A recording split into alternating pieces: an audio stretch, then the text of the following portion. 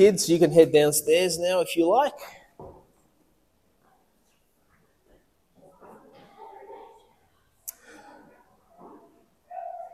Long time ago, there was a radio competition on the radio, where they asked for suggestions to be made, and if you were one of the lucky people that had the right suggestion at the right time, and once a week they gave out $500 worth of cash prize. And so I thought this would be pretty cool. So I said to all my mates, I'm going to win the $500 because I like a bit of a challenge. And mates being mates, they did what all good mates should do. They spoke a lot of unbelief and belittlement.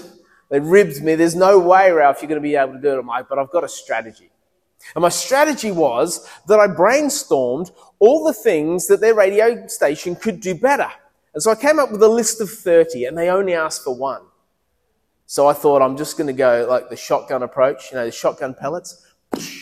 So I threw these 30 suggestions at them, and 2 weeks later, the phone rings. It's the radio station. I'm live on air, and I pocket $500. I'm on. And so be sure, the first people I called were with my mates. Guess what's just happened? And it's going to be on the radio station. You want to listen to this and get in on that. But something else also happened in the process of me winning. I was drawn into the vision of the radio station. I became a more loyal listener. I found I was telling more people that you need to listen to this radio station because now it's come really good because it's had some amazing suggestions made. The more I experienced being part of it, the more I was drawn in to the vision. You see, experience is the gateway into belonging to a vision. And we're going to look over the next number of instances, over the next few weeks, where people experienced Jesus' vision and were drawn into it. They encountered Christ, they met Jesus, and their life was transformed, and they were brought in to this vision Jesus was casting. Jesus' vision had a name. It was a name that the Bible calls the Kingdom of God. So when you hear the phrase Kingdom of God, when you read it in the scriptures, it's talking about the vision Jesus had for all of humanity. A vision that he invites everybody into. Scott McKnight said what Jesus called the kingdom of God, Paul called the church. That's interesting, isn't it? So we are living in the vision of Jesus. We are living in the kingdom of God. This morning you are in the kingdom of God. The church is what the current status of Jesus' vision looks like. That's quite sobering, isn't it? Last week, we looked at who Jesus was. We looked at how his fingerprints have covered the world that we know. Everything from education to healthcare, from the arts to technological inventions, to Dom Perignon champagne, that without Christians, the world would not have it. But today, we're going to experience Jesus firsthand.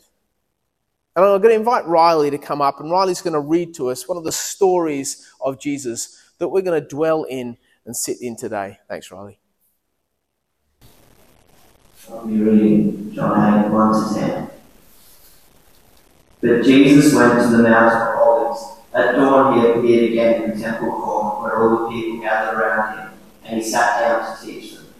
The teachers of the law and the Pharisees brought in a woman caught in adultery.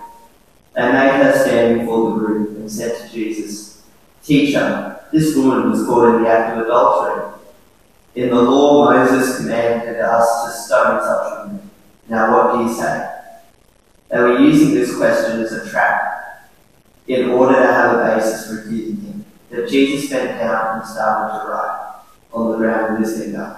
When they kept on questioning him, he straight up and said to him, "Let any of you who is without sin throw the first stone." Again he stooped down and wrote on the ground. At this, those who heard began to go away one at a time, the older ones first, until only Jesus was left with the woman still standing there. Jesus sprang up and asked her, "Woman, where are they? Has no one condemned you?" "No one, sir," she said. "Then neither do I condemn you," Jesus declared. Go now and leave your life in sin. Thanks, Riley. In the ancient culture, the rabbis, did you see that they sat down to teach? You know what everybody else had to do while the rabbi was sitting down? Stand up. Should we do that? Just for half an hour. It'd be great. I'll just take a load off.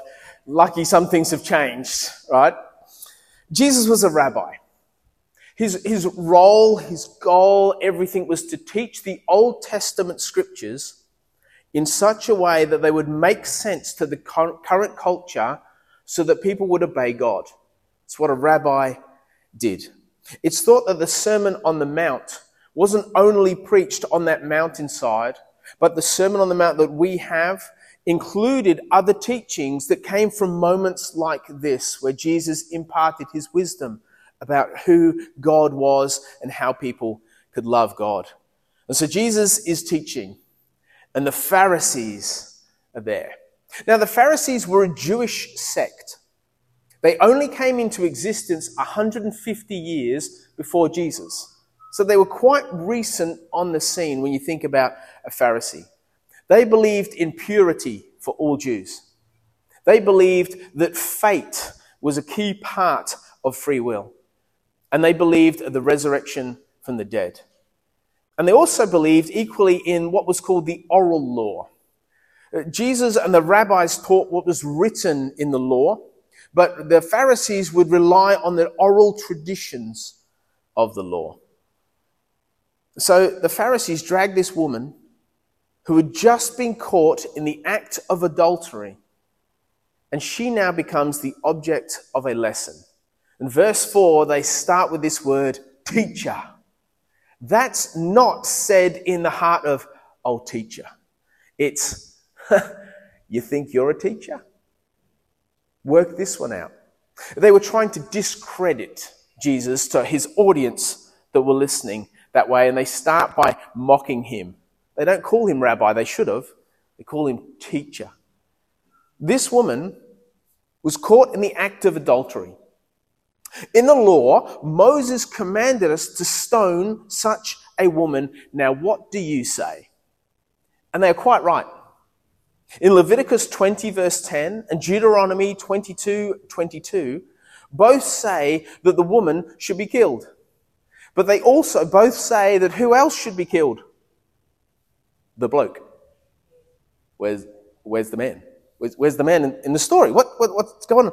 If a man, this is what Leviticus 20:10 says, if a man commits adultery with another man's wife, with the wife of his neighbor, both the adulterer and the adulteress are to be put to death. The onus of the law is on the man before it's on the woman. Where's the bloke? She was just caught in the act of adultery. Caught in the act. Where's the guy? Where's the guy? The Pharisees let the man go. Exactly. Which means they themselves are falling short of the law. Because the law requires the man to answer for those sins. So they are falling short of the law by not presenting the man as well. According to the law, they are now in a wrongful position, as wrong as the woman caught in adultery. But they're not concerned about that at all. You see, they were overlooking their own sin to accuse someone else of their sin. They are actually sinning in order to accuse somebody else of their sin.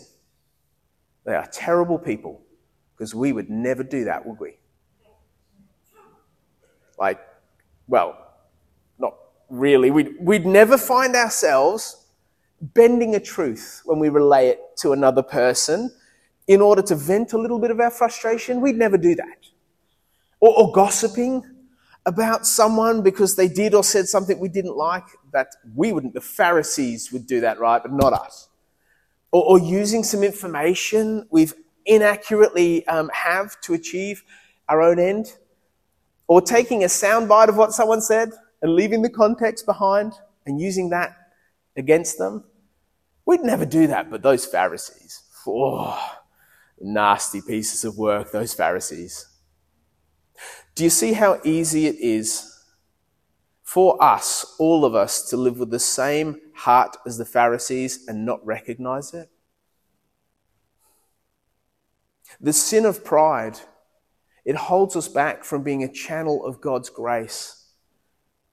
C.S. Lewis calls pride the essential vice of the utmost evil.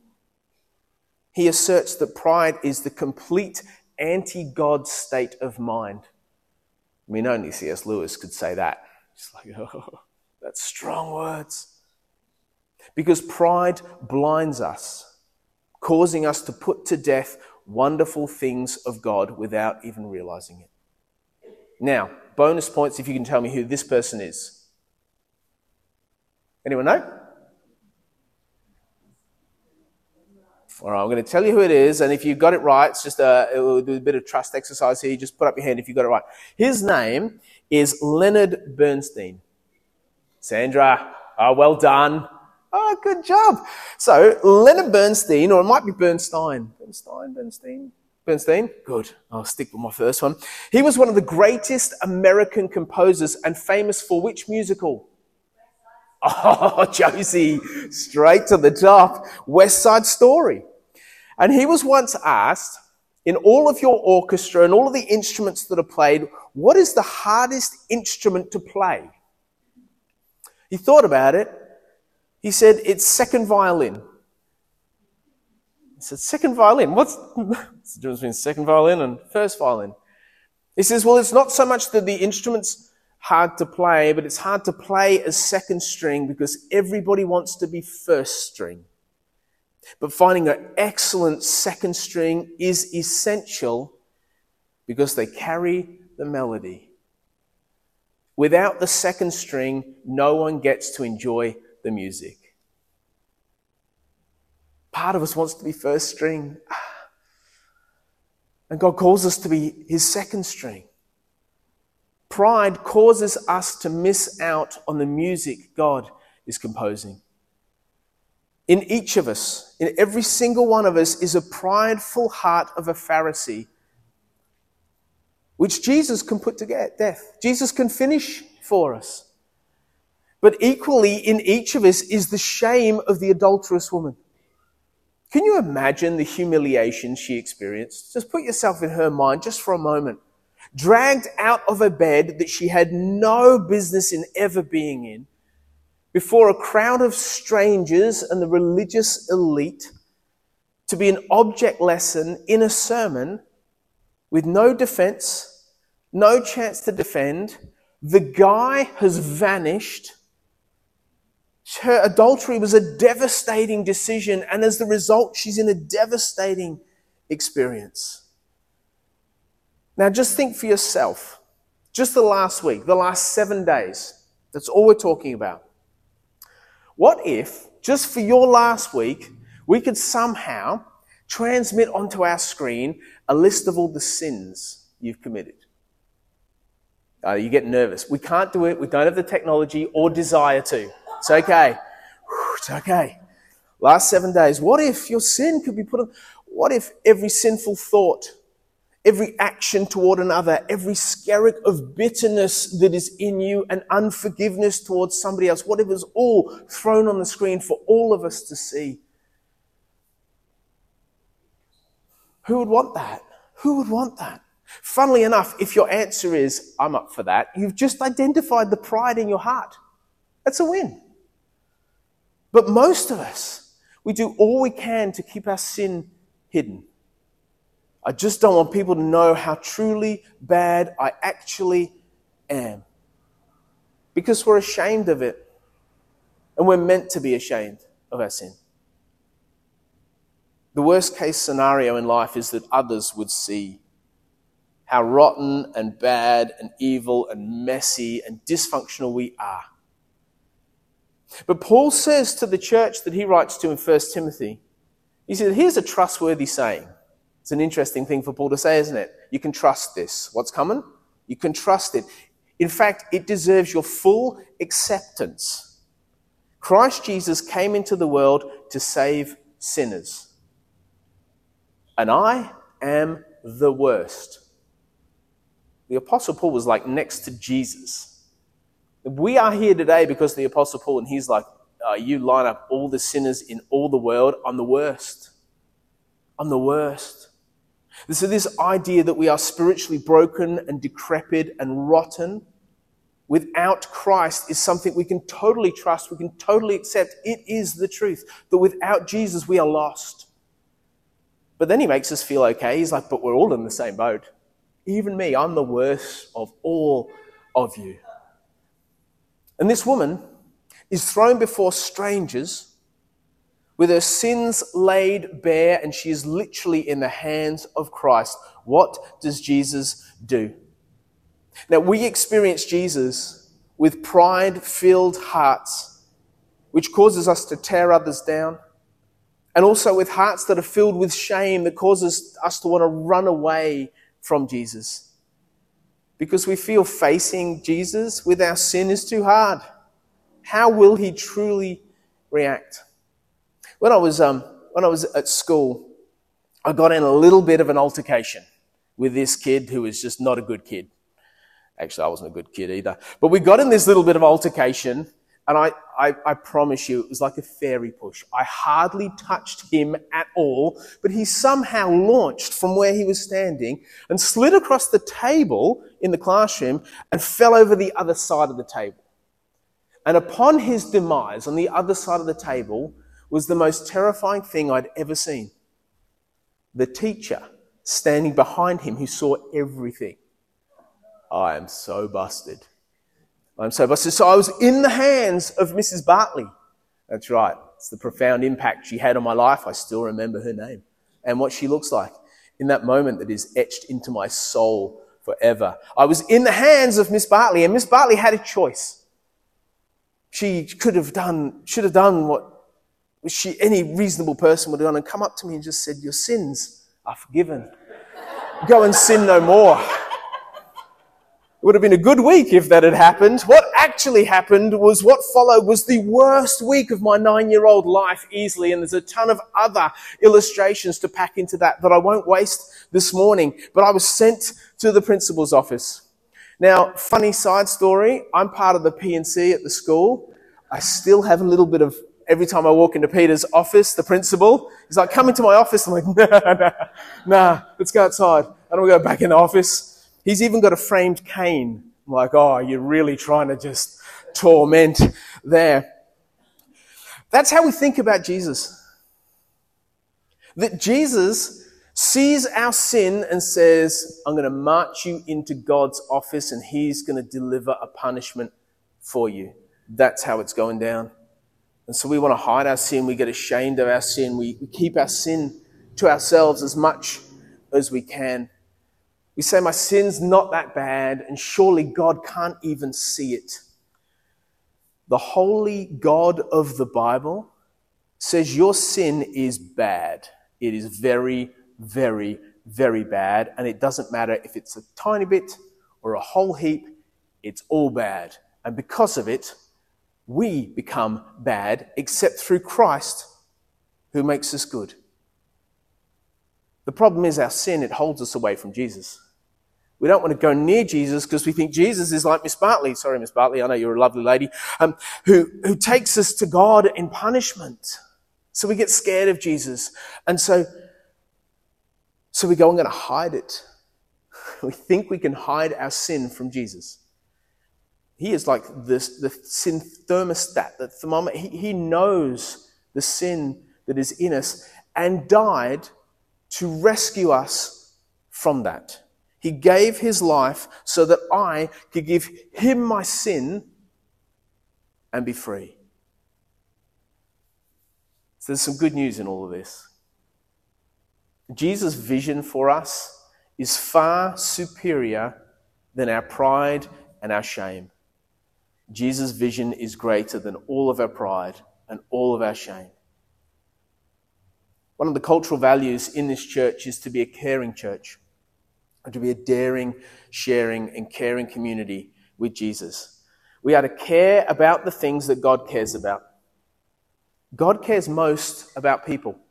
God cares for a lot of things, but most, top of the list, his people, and God cares that they belong to him and to his kingdom, which is the church, right? That's an utmost care of God. But equally, pride and shame, they are enemies of belonging. You feed your pride, you will struggle to belong. You hide your shame, you will struggle to belong to the kingdom of God. It just will be hard. But watch what Jesus does. Verse 7, when they kept on questioning him, he straightened up and he said to them, this kind of sentence that stopped the world from turning. Listen to this. Let any of you who is without sin be the first to throw a stone at her. Do you see, in one question, he humbles the proud and redeems the shamed. It's incredible. Like, what? Those who were proud actually had to look at their own sin and be humbled by it. And those who were full of shame were saved from this fate of death. And then he says, woman, where are they? Has no one condemned you? No one, sir. Then neither do I. Go now and leave your life of sin. He is saying to those who are riddled with shame, I'm the only one who can condemn you, and I choose to free you. You are free from your shame in Christ. You see, when he humbles the proud, we realize our sin and then he sets us free. There's hope for all of us. We condemn ourselves, but there is no condemnation in Christ Jesus. Our pride, it leaves us to condemn others because we can't handle it. And so we condemn others and it spills out as we hurt and attack and put down and say things behind others' back and lie and gossip and all that. That's just this pride of saying, I have it all together, but nobody else does. And we think God wants to do the same, but God wants to free us. God is not like us. Jesus is in the business of freeing us. And it seems almost too good to be true, doesn't it? And that's exactly right. It is too good to be true. God is too good to be true. Jesus is too good to be true. What? Who is this man? He is the only one that can save us from the things that we simply cannot escape, regardless of the self-development we try and do. We can't get away from our shame. We can't get away from our pride. And Jesus says, I can get you away from that. I will save you from it. Where we can live in a world, live a life where we can pray instead of gossip. Where instead of letting it feed our inner darkness, we can come before Jesus. Where instead of holding a grudge, we can forgive. Where instead of judging others, we can examine our own hearts. Where instead of distancing ourselves from a church and from Jesus, we are caused to run toward it because Jesus is the only one who can save. And this is where he does it in his kingdom, in his church. And so I thought today we'd do something a little bit different. We create some space for the ministry of the Holy Spirit to minister to us. And so Bruce is going to bless us. Bruce, if you'd like to come up. Bruce is going to play some music. We're going to create an atmosphere where you have several options. You can sit and reflect on these questions or anything else. You can just be in your seat and allow the Spirit of God to speak to you and to help you and to minister to you this morning. We're going to have our Fionas, our team of Fionas, are going to come over to the prayer corner. And if you would like prayer, you can just wander over to them and they will pray for you about whatever you'd like. Sometimes sin requires, it requires confessing. In fact, all sin requires confessing. But sometimes it's helpful to do it to another person that's safe.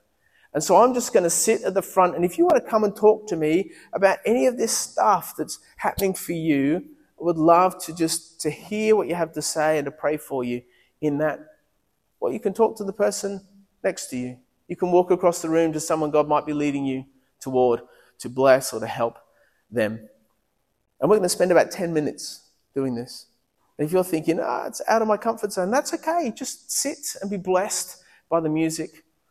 But also realize that sometimes shame and sometimes pride are the reasons we can't get out of our seat to move to where God wants us to go.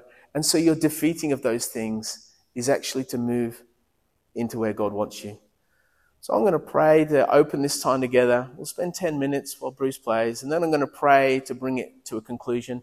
And if you need more ministry afterwards, please don't hold back from that. But let's move into this space now. Loving God, come. Holy Spirit, be amongst us. Minister to us. Help us to see our pride and confess it. Help us to offer you our shame, that you might take it from us and restore us, Lord. And so minister to us in this space, we pray.